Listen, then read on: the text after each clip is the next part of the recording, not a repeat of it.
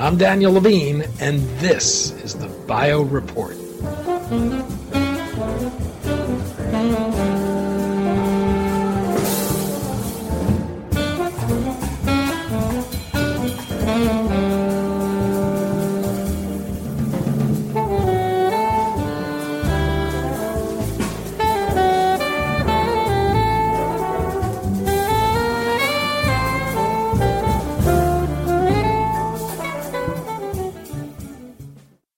One of the challenges with treating Alzheimer's disease is diagnosing patients early enough in the course of its progression to have a meaningful impact with treatments.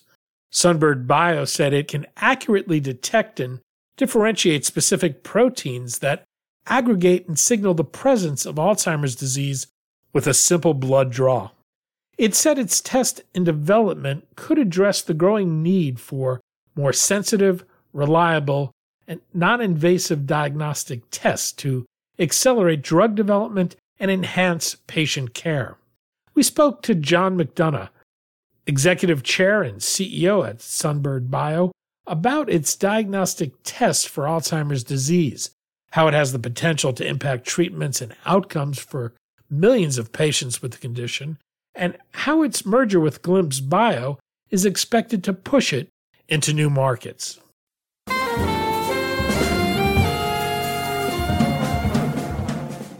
John, thanks for joining us. Thanks, Danny. Great to be here today. We're going to talk about Alzheimer's disease, Sunbird Bio, and its efforts to develop a blood-based diagnostic for the neurodegenerative condition. Perhaps we can start with Alzheimer's itself. For listeners not familiar with the condition, what is it? You bet. Alzheimer's disease is actually the most common type of dementia. There's about 50 million people around the world who suffer from dementia on an annual basis, and about 70% of those patients will have Alzheimer's disease. It's a progressive disease that typically begins with mild memory loss, and over time can lead to the loss of the ability for a person to be able to hold conversations, be aware of the environment they're in, et cetera. It's a progression that can take many, many years, even one or multiple decades. And it's a growing phenomenon. While there are 50 million patients on a worldwide basis today, that number is expected to grow to about 150 million by the year 2050. How is the condition treated today, and what's the prognosis for someone diagnosed with Alzheimer's? Well, it's a disease that is, in terms of treatments, the treatment options are starting to grow, which is a very, very exciting time in this whole disease area. Prior to a year ago, a patient would typically be diagnosed based on cognitive tests. Typically, a patient would present at their primary care physician, make suggestions of memory loss, and then a primary care physician, would be up to them to whether to refer a patient to a neurologist.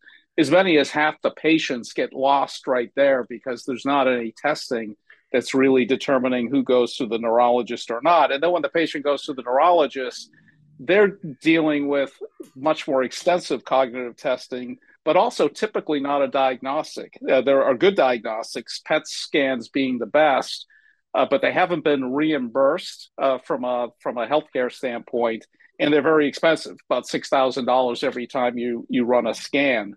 And again, prior to a year ago, if they determined you had Alzheimer's disease, they'd try to help you make changes in lifestyle, kind of prepare for the future, improve exercise and eating habits and the like, but no real treatments. About a year ago, a little bit less than a year ago, the first drug got FDA clearance developed by Eisai, a drug by the name of Leqembi. And Leqembi is treating the amyloid plaques, these proteins that aggregate in the brain. And they were able to demonstrate that by removing 70% or more of that amyloid plaque in the brain, they saw a 30 to 35% improvement in the cognitive decline of the patient. And excitingly, Eli Lilly now has a drug that's under review by the FDA that most people believe will get clearance sometime very soon. The name of that product is donanemab. And that showed a very similar phenomenon in terms of reducing the plaque and improving the state of cognitive decline. So there's more to come. There are probably 30 or more drugs that are in various stages of development. And it's an exciting time because I think there's a light on the horizon for treating patients. I think many people would argue that one of the challenges in developing effective therapies for the condition is that too often people who are diagnosed with Alzheimer's are diagnosed after there's been significant disease progression. There's even been some suggestion that some of the phase 3 failures we've seen have been because the clinical trial makeup has included too many patients that were too far progressed. How important do you think early diagnosis will be to having meaningful therapies to treat the condition? Yeah, early diagnosis is going to be key here. And in these clinical trials that have been run, it's really shown that these drugs are more effective the earlier that you treat the patient in terms of progression of the disease. And the challenge there, even though the Eisai product has now been in the market for roughly 9 months or so, it's getting very little use. And the challenge is that you need to run a PET scan. All these trials have used PET scans as the way to determine who to enroll a patient. And then they're monitoring the patient with PET scans at roughly $6,000 a scan. And so now you've got the drugs available, but the PET scans aren't available. And we need a new testing phenomenon that's much more accessible to patients, for sure, for both determining who to treat, to then determine if the treatment is working, and then to know when to stop the treatment in terms of breaking up the beta amyloid. But the earlier you can detect the patient, the data has shown in these trials, the better the results. And I think where this will ultimately get to, Danny, is a day when you can actually test a patient before they actually have symptoms. And if you can see the formation of these plaques in the brain, you treat the patient before the symptoms and potentially eliminate the disease and the devastating effects of these diseases in the first place. That's certainly been the case of virtually all areas in medicine I've been involved with: early cancer detection, early detection of infectious disease. The more quickly you can treat a patient, the higher the probability that you can improve the ultimate results. There's been a lot of focus on beta amyloid. There have been newer efforts focused on looking at Alzheimer's as either a type 3 diabetes or an inflammatory condition. How well understood is the biology of the disease? It's pretty well understood, but it's still very early. Not a month goes by where we learn something new. So it's an exciting time in terms of the knowledge that we're gaining, and then how that knowledge can be used to effectively treat patients. What we didn't know a year ago, and there was some debate, is whether or not these amyloid plaques that form in the brain, in fact, affected cognitive decline. Many thought that, but some debated it. Of course, the drugs have now proven that you reduce the plaques, you improve cognitive decline, so that debate has ended.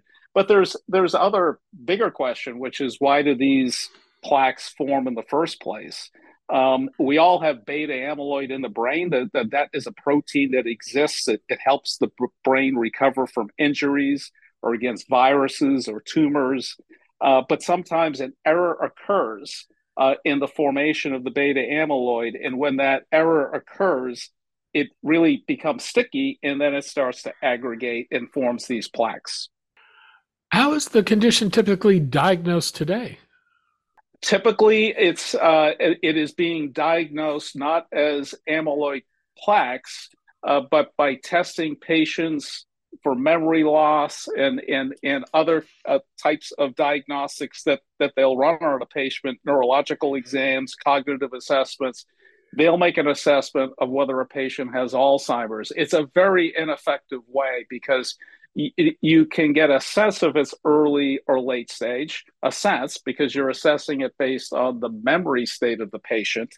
But that's not really the way we need to go here. We need a biological test. There is a very strong gold standard with PET scans that have proven to detect over 90% of these amyloid plaques, and we need a diagnostic that is linked to the therapy.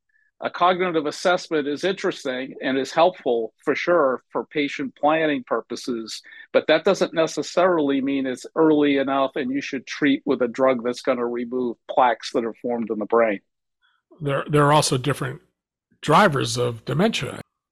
There sure are. There are different proteins. There's different forms of dementia. Even Parkinson's disease is a form of a brain disorder that occurs. There's Lewy body disease and a number of others. And you really need to be able to differentiate for treatment purposes which disease does the patient have. And it goes back to having that definitive diagnostic that can really determine what the cause of the memory loss is so that we can get targeted treatment to those patients and just those patients who need it. Sunbird Bio is developing a blood-based test to detect Alzheimer's disease. How does the test work? It's an exciting development. It was developed at the National University of Singapore. What we were able to determine, and it's a real breakthrough, it's a problem of detecting this sticky form of beta amyloid, which is the culprit in the formation of these plaques in the brain. As I mentioned earlier, we all have beta amyloid, and that beta amyloid, some of it, although in low concentrations, will go through the blood-brain barrier and can be detected by diagnostic tests.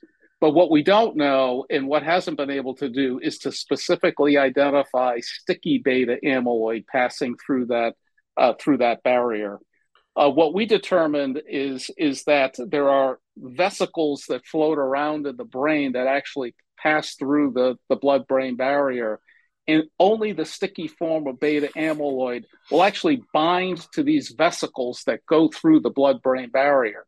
And we have an extraordinarily sensitive detector, gold-plated at the nanoscale size, that can detect both the vesicle and the beta amyloid. And as a result, we're specifically detecting sticky beta amyloid as opposed to detecting how much beta amyloid you might have, which is not necessarily a surrogate for the aggregated state.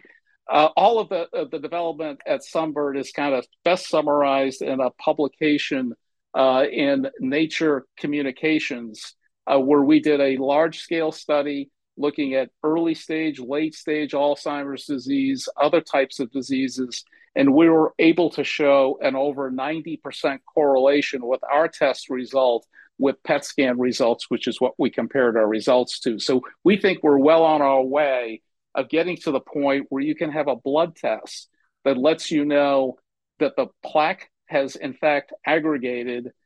We can even quantify that result so that as you treat a patient over time, hopefully you see a reduction in the formation of that plaque in the brain so that you know the drugs are effective and working, and in fact you know when to stop treating a patient. Is it known how early in the progression of the disease you might be able to detect it with a blood-based test? Based on what we know today, Danny, we're as good as a PET scan. What we believe, but this will be we believe it, but we need data to back this up. We believe we have the potential to detect the formation of the plaques in the brain before a PET scan to detect it. And so what that makes possible is a day where we start to test for Alzheimer's disease the way we test for colon cancer today. You get to a certain age, they've just reduced that for colon cancer to age 45, you have your colonoscopy. Hopefully, you'll get to a certain age, we'll have studies, you'll have a blood test that determines whether you have aggregated beta amyloid, you get treated, and then you never have to deal with the symptoms of Alzheimer's disease. I do believe that day's coming. We're obviously years away from running those studies and being able to really eliminate the disease. But in the short run, there's a tremendous opportunity to identify the patients who, in fact, have the disease and make sure the right patients are being treated with the new drugs that are becoming available. What's been done to validate the test? So we've done a number of clinical studies, a very significant study that really was the foundation for the company, where we ran hundreds of samples comparing our test results to PET scan results at both early stage and late stage disease. The data from that study was published in Nature Communications, which is one of the top scientific journals in the world, and it showed over a 90% correlation with PET scan results, which is a real breakthrough in the possibilities for detecting and treating disease. You mentioned the use of the PET scan. I take it there are enormous cost benefits of using a blood-based test that would make it potential for using it as a broadly used screen as part of a health checkup. No doubt. I mean, PET scans, cost on average in the United States about $6,000. It can be as much as $10,000. But the problem is even bigger than that. PET scanners cost $1 to $2 million, and they're not in rural parts of the country, and certainly many parts of the world, and there are not enough people to actually run these PET scans. So it's generally not accessible. If all of a sudden we said, hey, the cost just dropped, let's have everybody get a PET scan, you still wouldn't be able to do it. A blood test has the potential to really get that cost down into the hundreds of dollars, hopefully the low hundreds of dollars per test, so that you can identify patients really cost effectively and, importantly, know who to treat, but also know who not to treat, because there are side effects with some of these drugs in terms of brain swelling and bleeding that can occur. And so you really don't want to treat patients who don't need the drugs either. What would be the result that's returned to a physician? Is it a simple measure of amyloid beta? Would it provide a definitive diagnosis or identify patients who would need additional testing or to be followed? Yes, it would give a definitive test result, and it would be quantitated so that you would understand just how large that plaque formation in the brain is. And the real advantage of that is that if a patient comes back, let's say in 4 weeks, for their next injection, you can run the blood test again, and you can see if, in fact, the plaque is starting to break down and improve. So it would be a definitive test. It would not surprise me early on as we get our products into the marketplace if people use it as a screening test before a PET scan, before they get completely comfortable with the result. But ultimately, this will be a definitive diagnosis. And what's known about the specificity or false positives or its accuracy? Yeah, the accuracy was very high in our clinical studies, over 95% specificity in the studies that we've run to date, a very, very low false positive rate as compared to PET scan results. And is the expectation that you would seek FDA approval for the test, or would this be done as a CLIA lab model? We would likely enter the market in the CLIA lab model, but ultimately get FDA clearance as well. We believe that in order to get the diagnosis with the neurologist, a CLIA lab will be very effective in terms of entering the marketplace, hopefully in a reasonably short period of time, to provide that test result. As we move this test to the primary care physician's office, we feel FDA clearance would be a significant milestone to help drive adoption with primary care physicians. And what's the conversation been like with payers? Any sense how they view the test and what it would take to get reimbursement from them? Well, the key to getting reimbursement is going to be to have a number of studies. We already have a couple, but even more, that shows the comparability of our test result to a PET scan result. And then once we're able to demonstrate that and demonstrate it to their satisfaction, we have demonstrated it already, but typically they require 3 or more studies. Right now we have 1 published study. That will drive the reimbursement. And when you're being compared to a $6,000 test, there's a lot of excitement to try to speed up our time to get these studies completed. And we're excited to get it done as well. Needless to say, there's a tremendous amount of interest among neurologists, pharmaceutical companies, and a number of others in the work that we're doing. And we intend to partner with all of those folks to make sure that we run the right studies and get this product effectively into the hands of people who can really treat patients and hopefully make a difference in the lives of patients. Is anyone using the test yet to screen for clinical trial participants, or is there any talk of using it as a companion diagnostic for any therapy? There's a lot of talk of using it in clinical trials along with PET scans. We're not at that stage yet to be able to do that. We'll be in a position to start to consider those opportunities in about 12 months' time. How about in terms of building acceptance within the physician community? Have you started having those types of discussions yet? We sure have. We have clinical advisory boards. We've been working with both neurologists, primary care physicians, people from the healthcare community to really make sure that we're building the body of clinical data and having it coming from the right source that they'll be looking for to drive adoption of the test. And I will tell you, there is universal excitement around what we're doing and the effect that we can have. There's a really big unmet need here, and one where we think we're uniquely positioned to make a difference. And what's the path forward to getting it on the market? Well, the key path right now is to get the product developed to the state into a lab so that we can start running in clinical studies.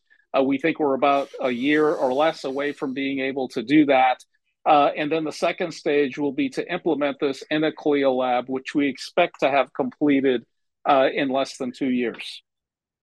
In August, Sunbird announced it had completed its merger with Glympse Bio. Each company was developing protein-based diagnostic platforms. How do the different platforms, Apex and Glympse, either overlap or complement each other?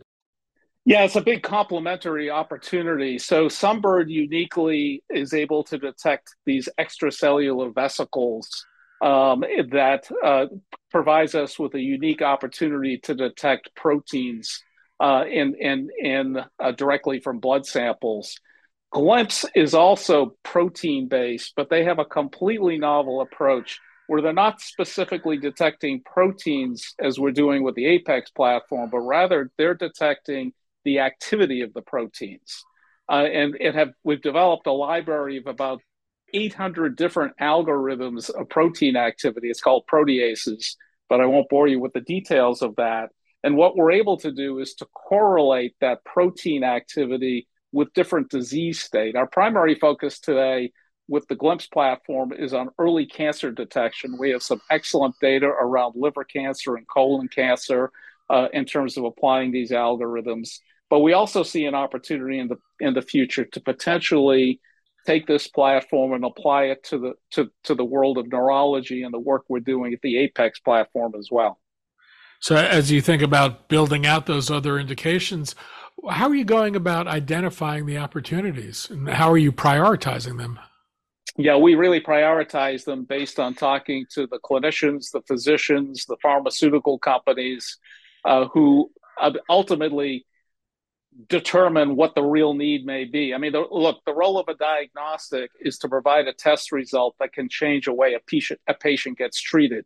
So whether you want to call it an official companion diagnostic, where you tightly linked to a single drug, what you really want is a universal diagnostic that's tied to many different therapies that can be applied for a particular condition.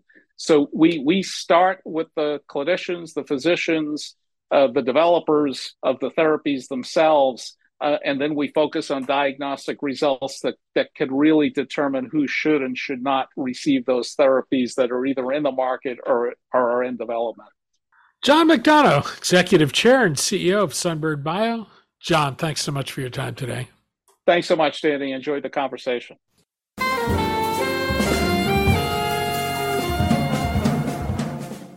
Thanks for listening. The Bio Report is a production of the Levine Media Group. To automatically download this podcast each week, subscribe to our RSS feed or through iTunes or other podcast manager. To join our mailing list, go to levinemediagroup.com. We'd love to hear from you. If you want to drop us a line or are interested in sponsoring this podcast, send an email to danny@levinemediagroup.com. Special thanks to Jonah Levine, who composed our theme music, and the Jonah Levine Collective, which performs it.